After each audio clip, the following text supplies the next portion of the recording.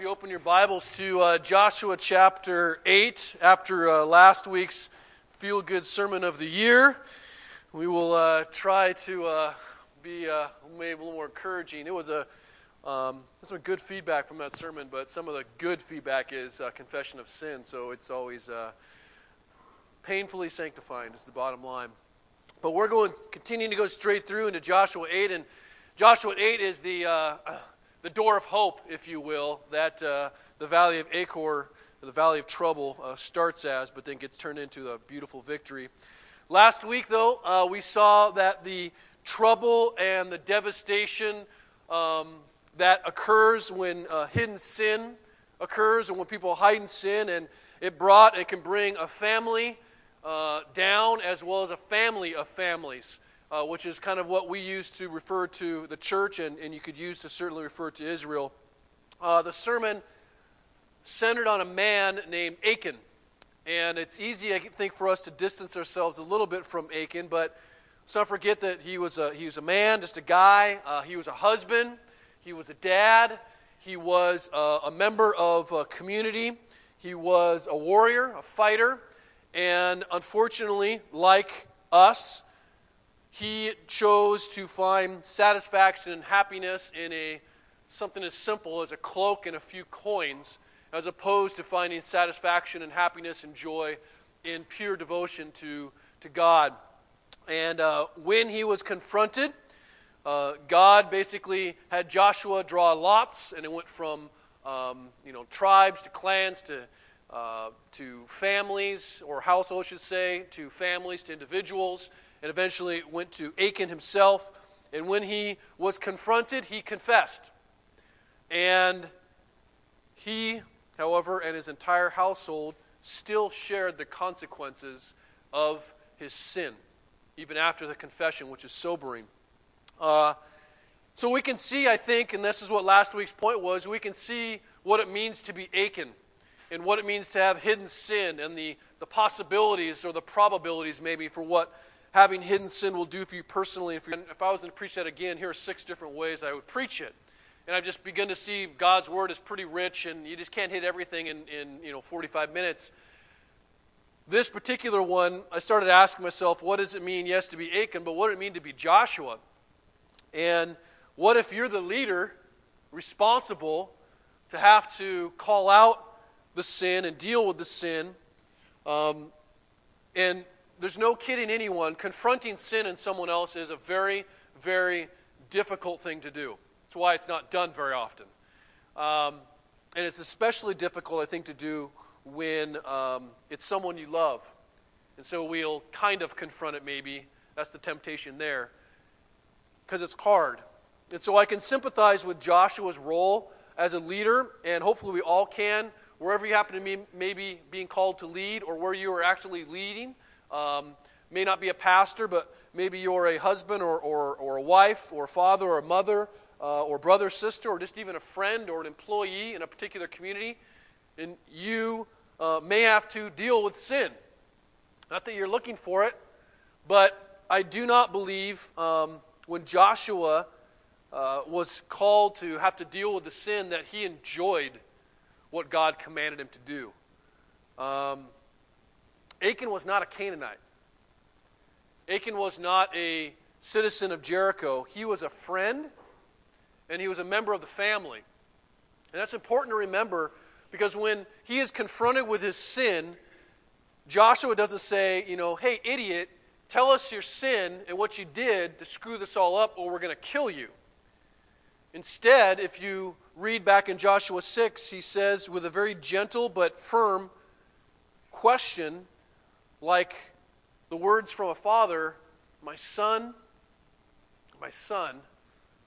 tell me what you've done.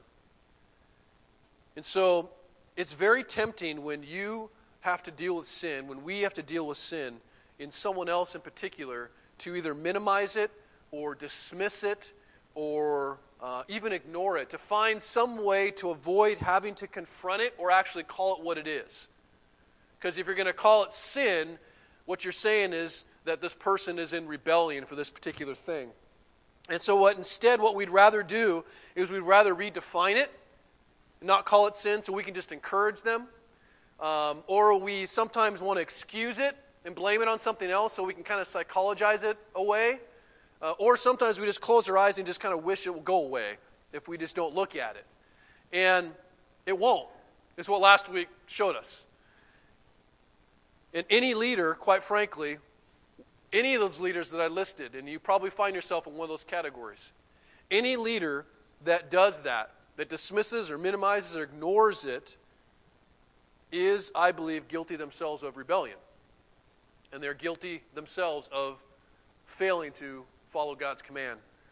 So, the truth is, if you are going to have to call someone out on sin, and that sounds even, but if you're going to have to identify and confront somebody, if you redefine it as not sin, then you will think that it's just something that can be managed away. When true sin and true rebellion, the only solution for it is confession and repentance. And so if you avoid that, it'll actually never get healed. But it's very difficult to call someone to confess and to repent. Even saying those words, it's like, well, who are you? It's like, I'm just telling you what the Bible says. And as the story of Achan reveals, sin must be atoned for if it's going to be removed. It's got to be atoned for. And confessing and repenting sin is not just a really good idea. It's a matter of life and death. It really is. And it is the reason for a sinless Jesus to come and die for sinners. That's what it all aims towards and points towards. And I've had this conversation with many people, or told this to many people, and I've done it as fatherly as I can. And for whatever reason, it never is received very well. Because I basically tell the person, look, you cannot love sin and love Jesus. You can't love both. And Jesus himself said, although we kind of ignore sometimes this passage or use it for other purposes, he said in Luke 16, no servant can serve two masters, for either he will hate the one and love the other, or he will be devoted to the one and despise the other. In other words, if you love Jesus, you hate sin. And if you love Jesus and hate sin, and serve Jesus and hate sin, then you will hate sin in yourself, and you will also not appreciate it, or you will hate it in those that you love. You don't want them to sin, is the bottom line. And if you serve Jesus, if you're devoted to Jesus, if you love Jesus, you will deal with the sin in your own life. You will confront it in your own life, especially before, but you will confront it in the lives of those you love. Should God reveal it? Okay? Now that doesn't mean we have, carte blanche to start searching as sin hunters and for the sin in everyone's lives. The reality is God is the one that brings it forward. God is the one that reveals it.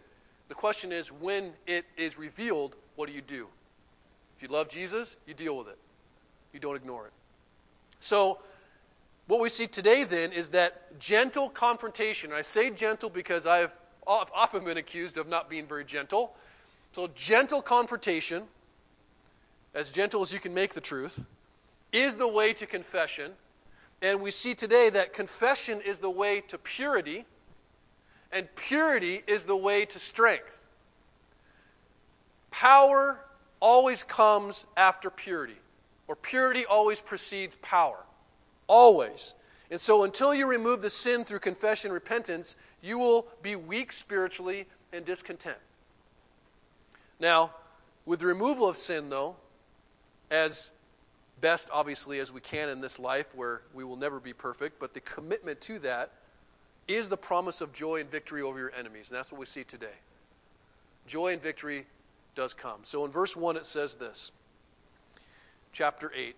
The Lord said to Joshua, do not fear and do not be dismayed.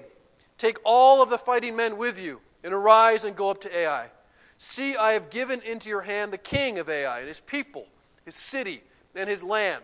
And you shall do to Ai and its king as you did to Jericho and its king. Only its spoil and its livestock shall take as plunder for yourselves. Lay an ambush against the city behind it. Now, after removing the sin from the camp, as commanded by God, now God said he's ready to fight for them again. And he echoes the earlier thing he'd said to Joshua in chapter 1, where he said many times, be strong and courageous. And he reassures Joshua here not to fear in attacking the city a second time. And you have to go, why would he encourage him to not fear? And I think, as I've been meditating about this, I think he comforts him because we are very apt as people to dwell on our past failures. Very apt to use that as an excuse not to continue because of some past failure or some past defeat. And often the pain and the shame and the fear that this past sin that has happened, that we've committed or has been committed against us, can overwhelm us to the point of not following God and denying God's truth or His love or His word. And so what happens, I often see this, people who are kind of dwelling on those past defeats that they had, they become paralyzed and they become unwilling to move, unable to serve, powerless to fight. They are ultimately governed by a sin that God, Jesus, has already forgiven. And we tell ourselves, at least maybe you've never done this, but I know I have, because I have my past defeats that I have allowed to govern me at different times in my life, preventing me from moving forward. And what we start telling ourselves is that because of this, I am no longer qualified, I feel incompetent, I am insufficient, blah, blah, blah, blah, blah, all these things, and we even maybe make them sound a little more spiritual than they are because that makes us feel good. But we use that as an excuse not to get up and not to move forward and not to fight and continue. And sometimes it's not our sins, but it's the sins of others. And we go, well, because of this, I don't trust that or him or her or whatever, and I will never let that happen again.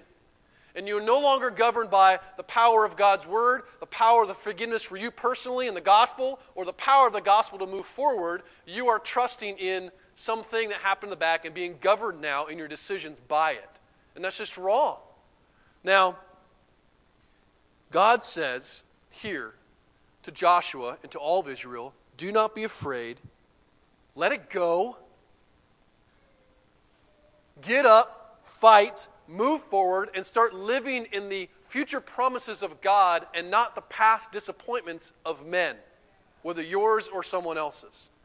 Get up, go. So Joshua does.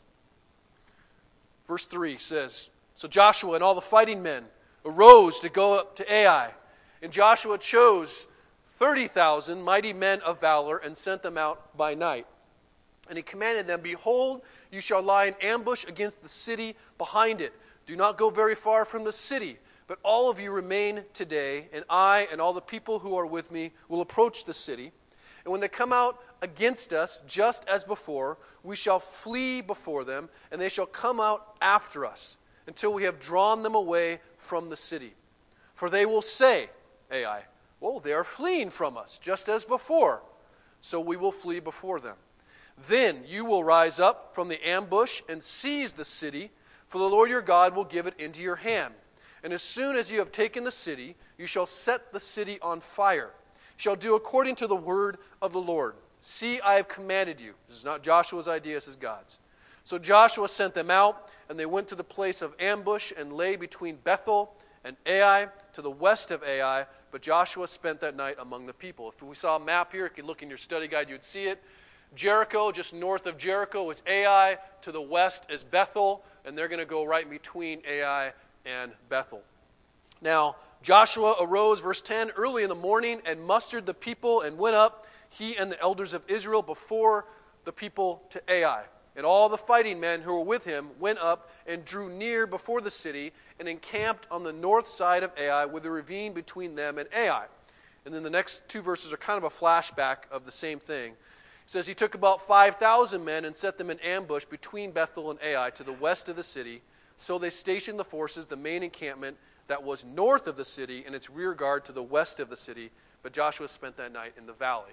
So you've got a little ambush of 5,000 guys. Whether you have 30,000 or 25,000 up north of Ai, you're not really sure. But a big group of men and then a smaller group to the west. So, like Jericho, unlike the first battle of Ai, God says, I will give you the city. He promises to give the city into their hands. And so, unlike Jericho, God puts forward a fairly conventional or creative military plan to attack this city. It is a strategy to conquer the city that is not march around the walls and blow horns. It's very military. It feels like a plan. And where the Battle of Jericho seems like it reveals just God's flat-out power and control, this seems to reveal God's creativity and maybe cleverness, if you will.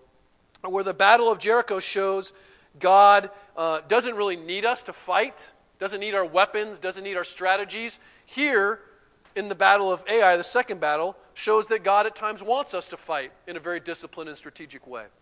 Now, God's plan, as we said, is to set this ambush. They're hidden, and what happens is Joshua, the main force, is on the north. They're going to go out in front of Ai. Ai is going to see them, and they will come out to meet them. They're a big fighting force, meeting on a big field. And as they come out, the Israelites are going to turn and run. It's exactly what they did last time, so they've already had a dress rehearsal for this. It should be pretty easy for them. So they're running away, and Ai, I guess, kind of depending upon their pride, will say, let's go take them. These guys are pansies. We're going to now wipe them all out together. So they will run out and keep going. Well, once they're out, then they will take the smaller force, and they will come in secretly or as they are running away, and they will burn the city. Now, this chapter, but even prior to this chapter, there's a big emphasis on the unity of God's army here, on the unity of his people that I think is important for us to note as we talk about battling sin in particular. The sin of one man, it said in the previous chapter, brought trouble on the entire community. And Joshua is told that, when the first thing he's told is not Achan sinned, but Israel has sinned. And again, emphasizing this sense of community. And once Achan is identified by God through lots, once he's identified, Joshua is called to lead, but the entire family, the entire community is expected to deal with the family business. Now, we see this in chapter 6, verse 24. It says, Joshua and all of Israel took Achan, and all of them brought him to the valley of Achor. And then at the end in verse 25 says, all of Israel stoned him. So it wasn't just the elders, it wasn't just Joshua.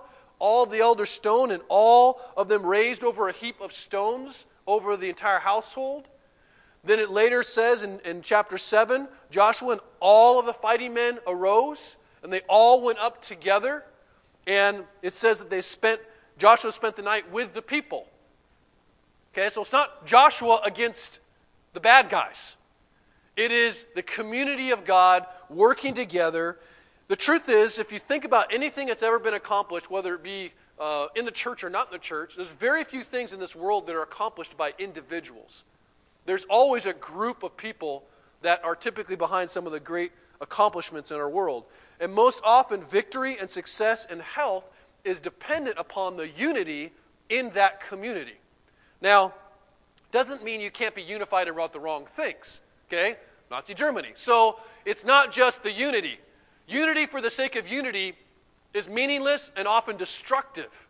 Unity centered on Jesus and the gospel, beautiful, okay? That's important. Now, Ephesians 4, Paul talks about the unity of the church, that one of the purposes of the church is to be unified and to grow and be built up together.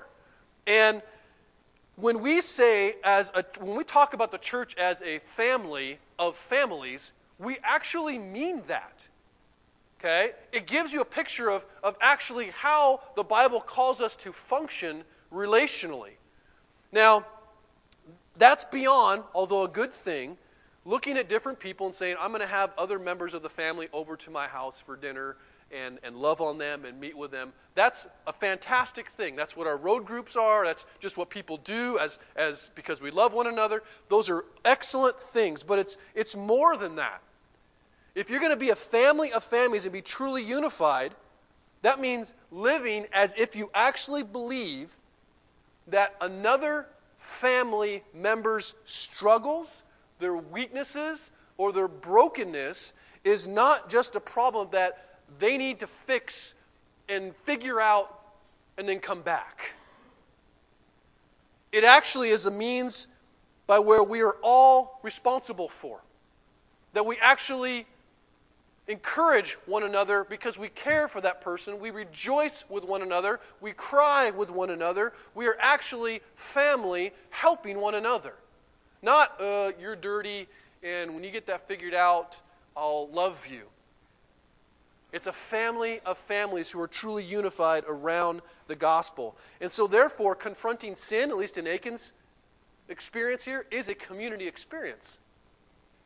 Why does that matter? Well, let me tell you how that matters as a pastor. We've had in our 4 years, by God's grace, we've had one public discipline issue that we had to deal with. Confronting sin is supposed to be a community experience. It is not supposed to be the elders against the congregation. It is supposed to be, it's really bad probably to be up there. It is supposed to be the family protecting the purity of the family. That's what it's about. It's not about, hey, the elders say this and they're screwed up. No, it's about the elders are leading the family in protecting the purity of the family, that it's centered on Jesus and nothing else. That's a very different picture of unity than maybe we're led to believe sometimes. Now, I would say the same goes for any of the communities that we are in. And think about this. A marriage, for example. I do not believe that if a marriage is broken, if a marriage is struggling, it's difficult for me to see how one spouse alone can fix that if they're not both committed and unified in fixing it. And committed and unified around the right thing to fix it. The same goes with a family. Yes, there are single-parent homes, and I think that they need, especially from the church, love and encouragement and support and all these things. But if it's a family with parents, I will say that one parent can't parent an entire family effectively. I'm saying if there's a husband and wife there. And what happens a lot of times is, quite frankly, dads are pathetic. And hopefully the wife takes care of these parenting, the discipline, all that stuff. If you're not unified around the same things, it's going to be very difficult and impossible, I think. One man, namely a 7-foot Dutchman named Jim Fickert, doesn't have a hope of planting a church by himself. It's not about Jim. It's not that Jim's, an unskilled guy. It's not that he's not competent. I think he's a very gifted man. But without the unity of a community around him, without a group of people that he can lead with, Jim's just going to point to the hills and everyone else is going to charge. There's no way it'll happen. Unity has to be a part of it. It's still not good, as God said in the book of Genesis, it's still not good, I believe, for men to be alone. And it's part of God's plan that we are a family of families concerned with and fighting for one another. That's what God's, I believe, purpose is. So they go up together into battle. Verse 14, here's what the battle looks like. As soon as the king of Ai saw this, he and all this people, the men of the city, hurried and went out early to the appointed place toward the Arabah to meet Israel in battle. But he did not know that there was an ambush against him behind the city. And Joshua and all Israel pretended to be beaten before them, which I'm sure you said, hey guys, just do what you did last time. It'll work fine, okay? Just trying to get stabbed in the back when you're running. And fled in the direction of the wilderness. So all the people who were in the city were called together to pursue them. As they pursued Joshua, they were drawn away from the city.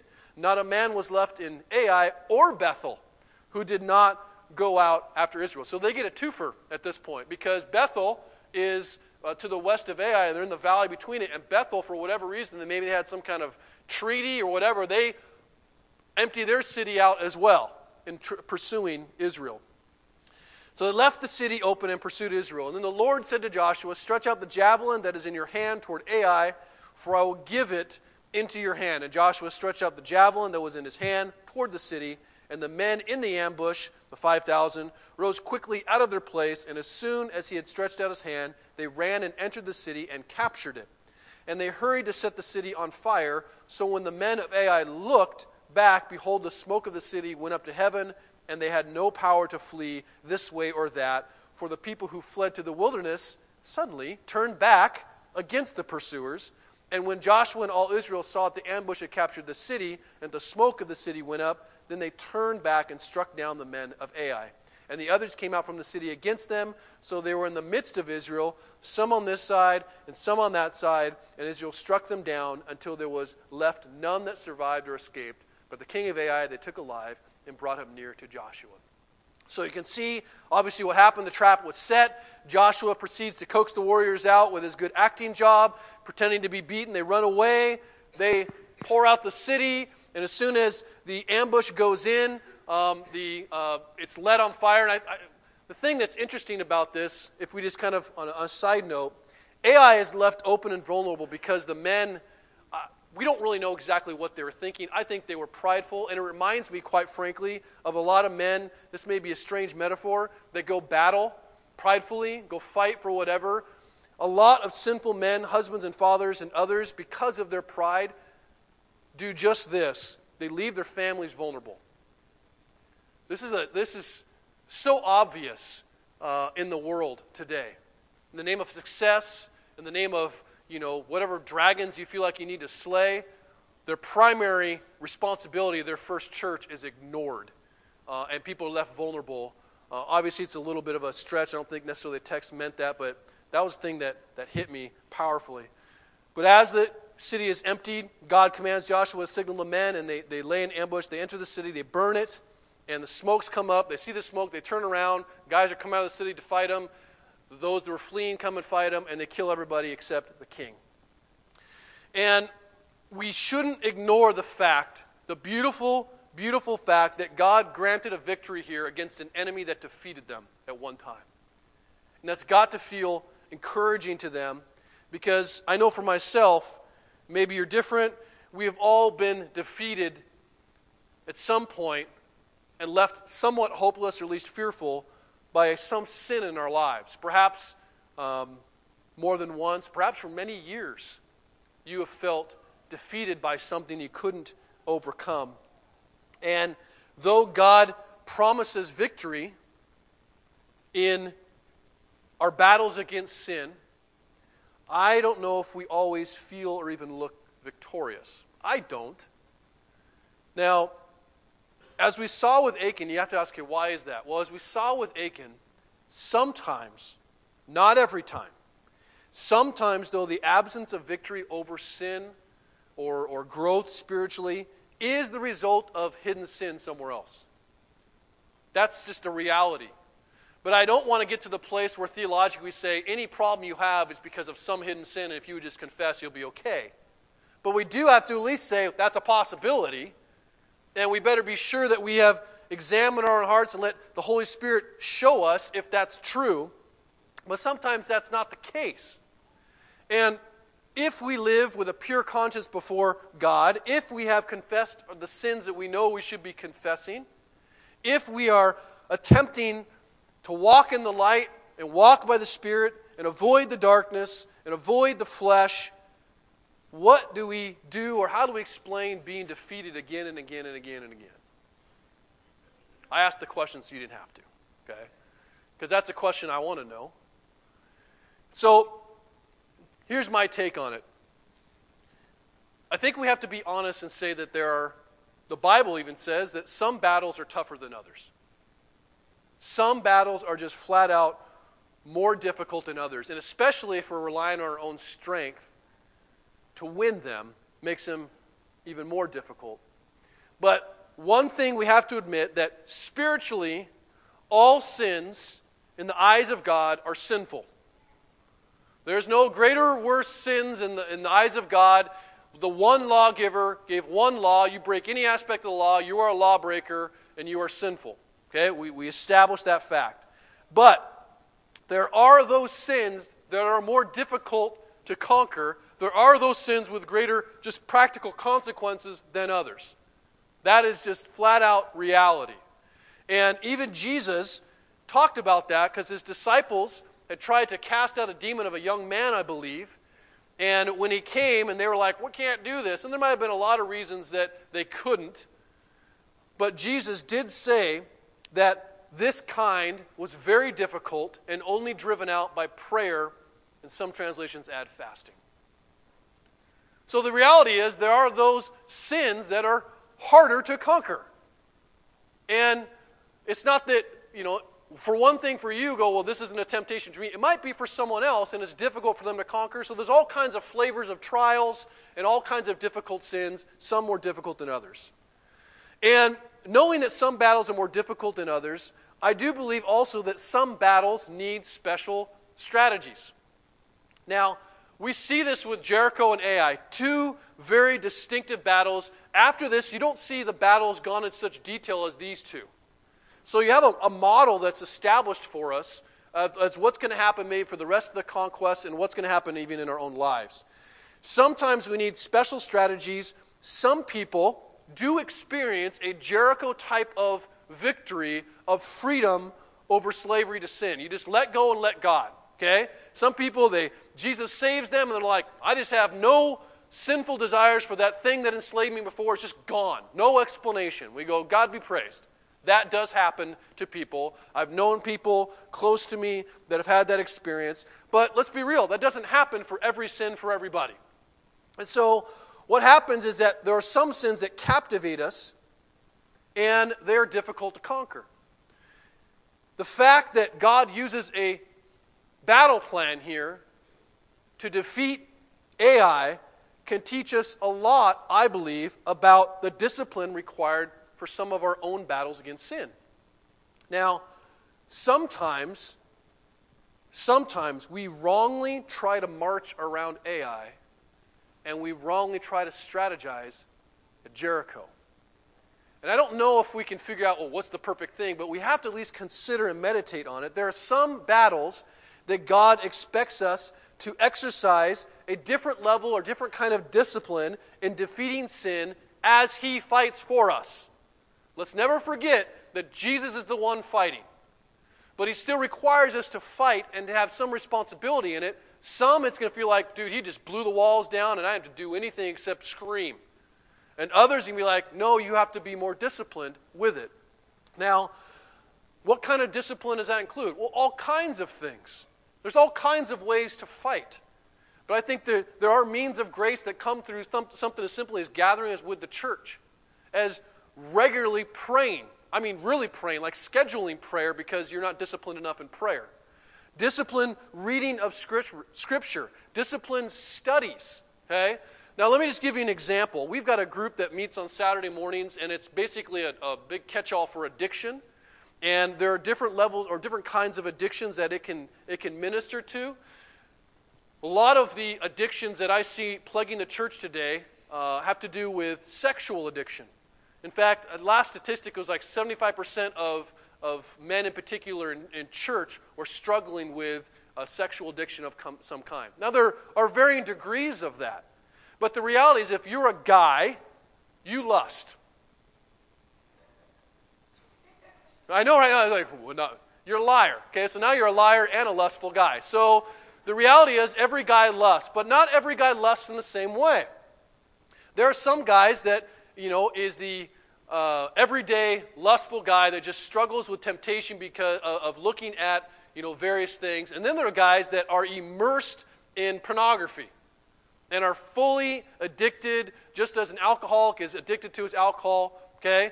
So there are varying degrees. Well, some guys, all guys, could use some level of plan and strategy to not lust. When I was teaching at the high school, my strategy was, look at the ground. Okay?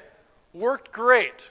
And I talked about my wife a lot. That was seriously how I battled lust. Okay? Because I wanted them to know, hey, I'm married. I'm reminding myself I'm married, and I'm staring at the ground because you should not be wearing stuff. And I sometimes made them wear like really ugly sweatshirts. And I said, you are hoochified hoochie mama. Put something on right now. Okay? So I just flat out attacked it. Now, on the same respect, there are some guys that are flat out, they are seeking out their sin privately with great discipline, right? And it's funny how many guys I say, hey, here's a study for you. I think you should do this. And they go, well, I'm just not a very disciplined guy.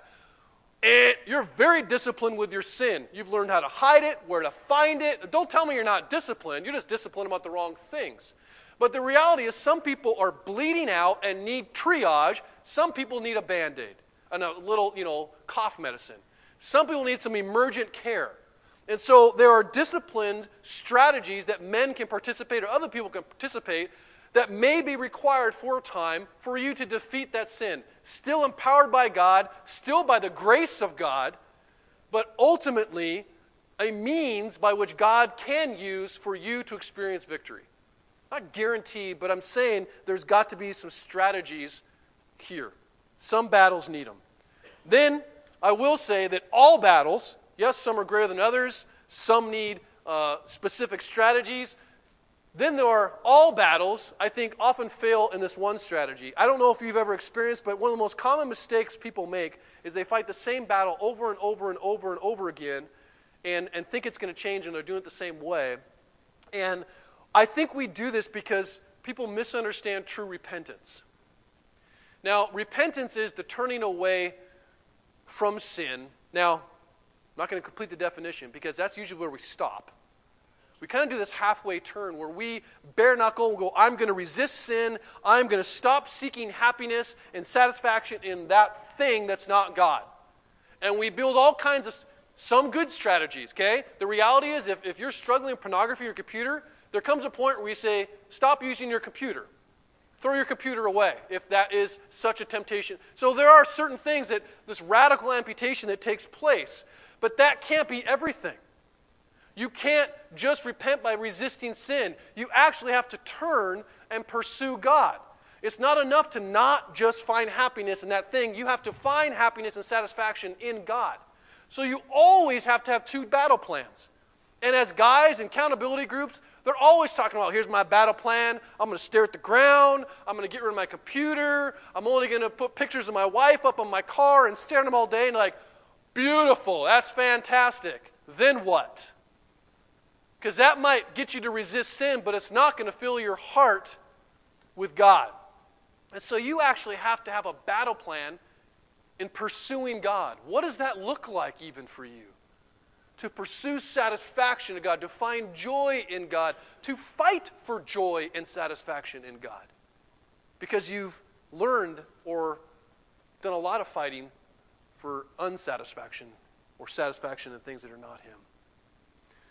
And then I'll give you the scary one. Ready? This is a scary one. There are some battles that God wants you to stay in a bit longer. There's some battles and trials that God puts you in and He wants you there. And He's not going to give you victory for a while. You go, why? Because God is trying to make you look more like His Son. So you think about something like Paul, who had a thorn in the flesh, and there's all kinds of different opinions of what that was. Some scholars say it was bad eyes. Some say it was mother-in-law. You go, I'm serious. There are those that say that. So don't leave here going, well, my mother-in-law is my thorn, and I'm going to continue to pray that she will go away. But the truth is that Paul prayed fervently for that thorn to be removed, whatever it was. And God answered his prayer, but not according to Paul's desires. And he told Paul, no, because my grace is sufficient for you, for power is perfected in weakness. And the reality was, being in that trial moved Paul to a place where he actively had to depend upon Jesus. He was reminded to constantly have to pursue Jesus because of that thorn. So I'm not saying that battle you have, you just, well, I'm going to throw my hands up, whatever. I'm just saying God may have you in the battle a little bit longer than you may desire, so that you will depend upon His grace and not your own strength. Verse 24, though, let's see what happens after the battle. It says, when Israel had finished killing all the inhabitants of Ai in the open wilderness, where they pursued them, and all of them, to the very last, had fallen by the edge of the sword, all Israel returned to Ai and struck it down with the edge of the sword. And all who fell that day, both men and women, were 12,000, all the people of Ai. But Joshua did not drop back his hand with which he stretched out the javelin until he had devoted all the inhabitants of Ai to destruction. Only the livestock and the spoil of that city Israel took as their plunder, according to the word of the Lord that He commanded Joshua. I really like this little last verse. And here's why. this might be a news flash to you, but Jesus doesn't save us to make us these pure party poopers devoid of pleasure in life. Okay? Jesus, I will. He doesn't save you to be a pure party pooper devoid of pleasure in this life. Now, let me say that God doesn't guarantee you prosperity, success in the material ways of life. He does not guarantee you that. But He did make this world for us to enjoy to His glory. Catch that? He did make creation for us to enjoy to His glory. Now, knowing that, when Israel finished destroying Ai's inhabitants, unlike Jericho, God commands Joshua, it's a command, not a suggestion, He commands Joshua and the Israelites to enjoy the spoil of the city for themselves. Now, Jericho had been a first fruit sacrifice to God, where the first of the fruit of the land, because they even burned the harvest seeds and things that were there, the first of the fruit of the land was set before the Lord as an act of worship to Him. It was devoted to Him. In the same way, well, that giving, I should say, of our time, of our money, of our energy, our resources are supposed to be in the same way joy-filled responses to God's provision, to the fact that we are accepted, to the fact that we are saved, not to be saved. There's a huge chasm of difference between those two. And we're not to play these financial, or I should say not even financial, but these percentage math games where we're like, you know what, God, I'm going to give you 2% of my time here. I'm going to give you 3% of my money and 5% of my goodwill. That's 10. I mean, that works itself out, right? And 10 is nothing but this Old Testament standard by which I think is a great bare minimum to start with. But God demands the first fruits of all aspects of our lives. Catch that? Money is just one thing. And for some people, the easiest thing to give.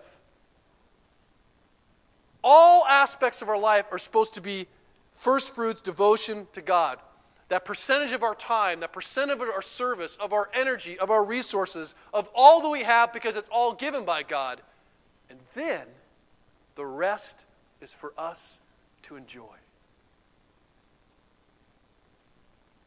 The rest is for you to enjoy. Does that mean that I don't have to drive around a clunker, to demonstrate my great humility and piety of how I want to suffer for Jesus? And hey, the question is, have you given your first fruits to God? That's the question. And the first fruits isn't a number. The New Testament talks about, is it sacrificial for you? Can you do it joyfully? Do you do it intentionally? Those types of things. And that's not just money. I'm talking about your time, your service, all these things. And if all of that is squared away, if you are glorifying God with all your first fruits, enjoy the rest of the fruit. You notice it's not the all fruit devotion to God. It's the first fruits. And He says, and I've made this so you can have pleasure in it. Enjoy it. Enjoy it. I read a blog of Pastor Ray Ortlund Jr. I can't even say his name. And he talked about this concept in living in the grace of God. And he had a car that he named Law. And it was a typical pastor car that you would maybe expect, like, pastors shouldn't drive nice cars because they need to look piety and humble. And so he actually lived that. He had this just piece of junk car that was, 30 years old. It was some Buick, and it was very reliable, but he called it Law. Named his cars. And so he drove it for years, and it was a clunker, and then one day it just died. We had it for so long that it just was, it was dead. So he decided to buy a new car. And he was going to name this car Grace. And he bought a brand new Mustang. And he went to pick up another well-known pastor friend of his at the airport. And the pastor got in the car, and he said, "Wow, Ray. It's a very reformed car." And it's living in the grace. This is a guy that's sold out to Jesus. This is a guy that gives way more than whatever you might imagine him giving. And God intends us to have some pleasure. It's His pleasure about the right things and in the right way. Whether you eat or drink, or whatever you do all to the glory of God, is the measure of all things. Last part here. So Joshua burned Ai and made it forever a heap of ruins, as it is to this day. And he hanged the king of Ai on a tree until evening. And at sunset Joshua commanded, and they took his body down from the tree and threw it at the entrance of the gate at the city, raised over it a great heap of stones, which stands there to this day. So the narrative ends with the execution of the king. And God had commanded, actually, this in Deuteronomy, how to deal with criminals like the king here. In Deuteronomy 21, it said, if a man has committed a crime punishable by death, and he's put to death, and you hang him on a tree, his body shall not remain all night on the tree, but you shall bury him the same day, for hanged man is cursed by God. You shall not defile your land that the Lord your God has given you for an inheritance. So Joshua commands, and they follow the law of God to the letter. And this, I think, seemingly barbaric act, I don't know how much more barbaric it is than stoning, but it is clearly a demonstration of God's judgment again on all sin and rebellion, just as it had been a demonstration on His own people. And without question, I guess hanging is pretty gruesome, but the stark image, I think, of this shouldn't cause us to necessarily be really empathetic towards the king as much as fearful of God. And it should cause us to flee from the rebellion that necessitated the hanging. But I will say that the truth is this, and this is what we don't want to face. We see this pastor like, yeah, way to go, king, we're going to kill him, he's a rebel. The truth is, all of us are condemned by the law of God in the same way, and we all, as rebels, deserve to be hung on a tree. Now, I know I say that, and you're like, I'm pretty good, though. Okay? Truth is, maybe you, I don't know, I can speak for myself. We have sinned. The Bible says that the penalty of sin is death. Whether it was, I disobeyed parents, or I murdered, or whatever. The lawgiver gave one law, and whatever part of that law is broken, you become a lawbreaker. No matter how much good you have done in your life, you are still guilty. By nature and by choice, you are a lawbreaker.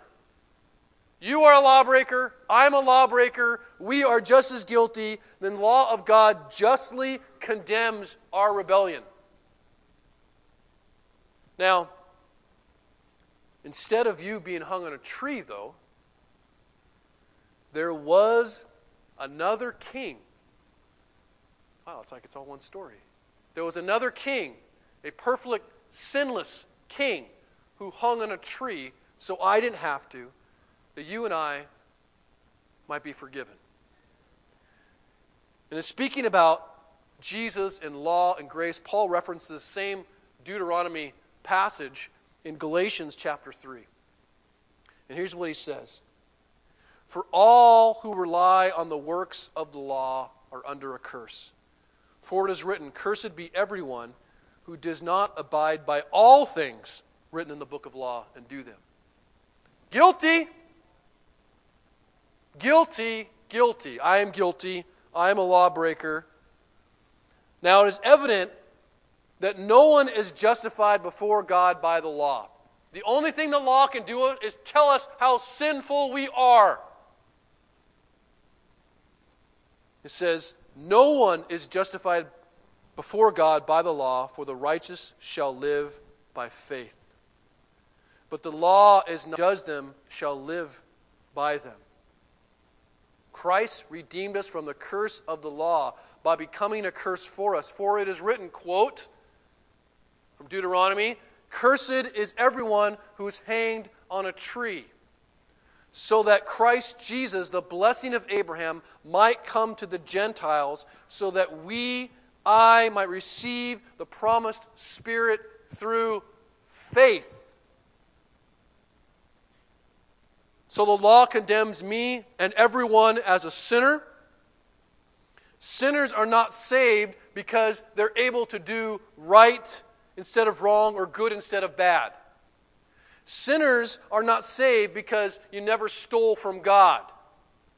Sinners are not accepted because you have a perfect battle plan. Sinners are not saved because when you die, you have more victories than you do defeats. Sinners are not saved because of anything good in themselves. Sinners are saved by putting faith and trust in Jesus, in what He did right, in how He glorified God, and the victory that He had. I am saved, and anyone who confesses Jesus is saved because my perfect law-abiding King hung on a tree for me, a lawbreaker. That's the gospel. And like the king of Ai, our king was also buried under stone. But unlike the king of Ai, he was only buried for 3 days. And on the third day, he rose again. Well, so what? So what? In doing that, he proved that he had conquered all of sin, all of death, and he had the power, the authority, and the willingness to give me new life. And in Him, I have strength. And in Him, I can fight. And whether I feel like I'm winning or losing, I win. Why? Because the tomb is empty. Never forget the tomb is empty. And as you're battling and you feel, I don't know if I'm going to win this one, you've won. Keep fighting. But we fight knowing that Jesus has already been victorious. We'll close with 1 John 5:4. It says this, "For everyone who has been born of God overcomes the world. And this is the victory that has overcome the world, our faith." Who is it that overcomes the world except the one who believes that Jesus is the Son of God? Now I know a lot of us are in the midst of a battle right now, fighting against sin, some that have plagued us for years. And I pray you'll get to a place of confession and repentance and ask for help and encouragement from the community if it's not working for you. But as we take communion every Sunday, we need to remember a couple things. I used to always hear, get your heart right. Right? Get your heart right. And there's truth in that. If there's hidden sin, the last thing you want to do is come up here and basically shame the crucifixion of Jesus by hiding your sin and then pretending like you have been forgiven and you've confessed. So without question, if you have hidden sin, you need to confess that before you come to the table. But don't ever believe that you're coming to the table because you're suddenly right. We come to the table because we recognize that we are broken, and ultimately we are only made right in what Jesus has done. That's why we come. So even if you're feeling beat up and defeated, Jesus won. And live in His victory and His future promises, and not the disappointments of you or other people that have let you down. Let's pray. Father, we lift up everything that You have done to bring us back to You. We rest, Father, not in our own strength, not in our own skills and ability to fight, but in the fact that, Father, You empower us and give us desires to fight, to love You more, to resist sin, and to glorify You along the way.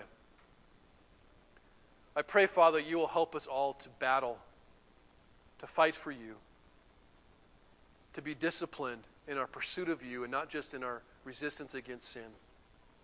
And ultimately help us rest, Father, whether we win or lose in this place, that there is an eternity that we get to spend with You, where we are victorious, where we are perfect, where sin no longer has any control over us, where death is not even a factor.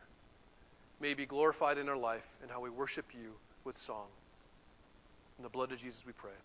Amen. And just so we're clear that we don't train for godliness apart from God's grace, it's all a means of grace. We'll end with Titus chapter 2. It says this, "For the grace of God has appeared, bringing salvation for all people, and training us to renounce ungodliness and worldly passions and to live self-controlled, upright, and godly lives in the present age, waiting for our blessed hope, the appearing of the glory of our great God and Savior Jesus Christ, who gave himself for us to redeem us from all lawlessness and to purify for himself a people for his own possession who are zealous for good works. Amen. Go in the grace of Jesus.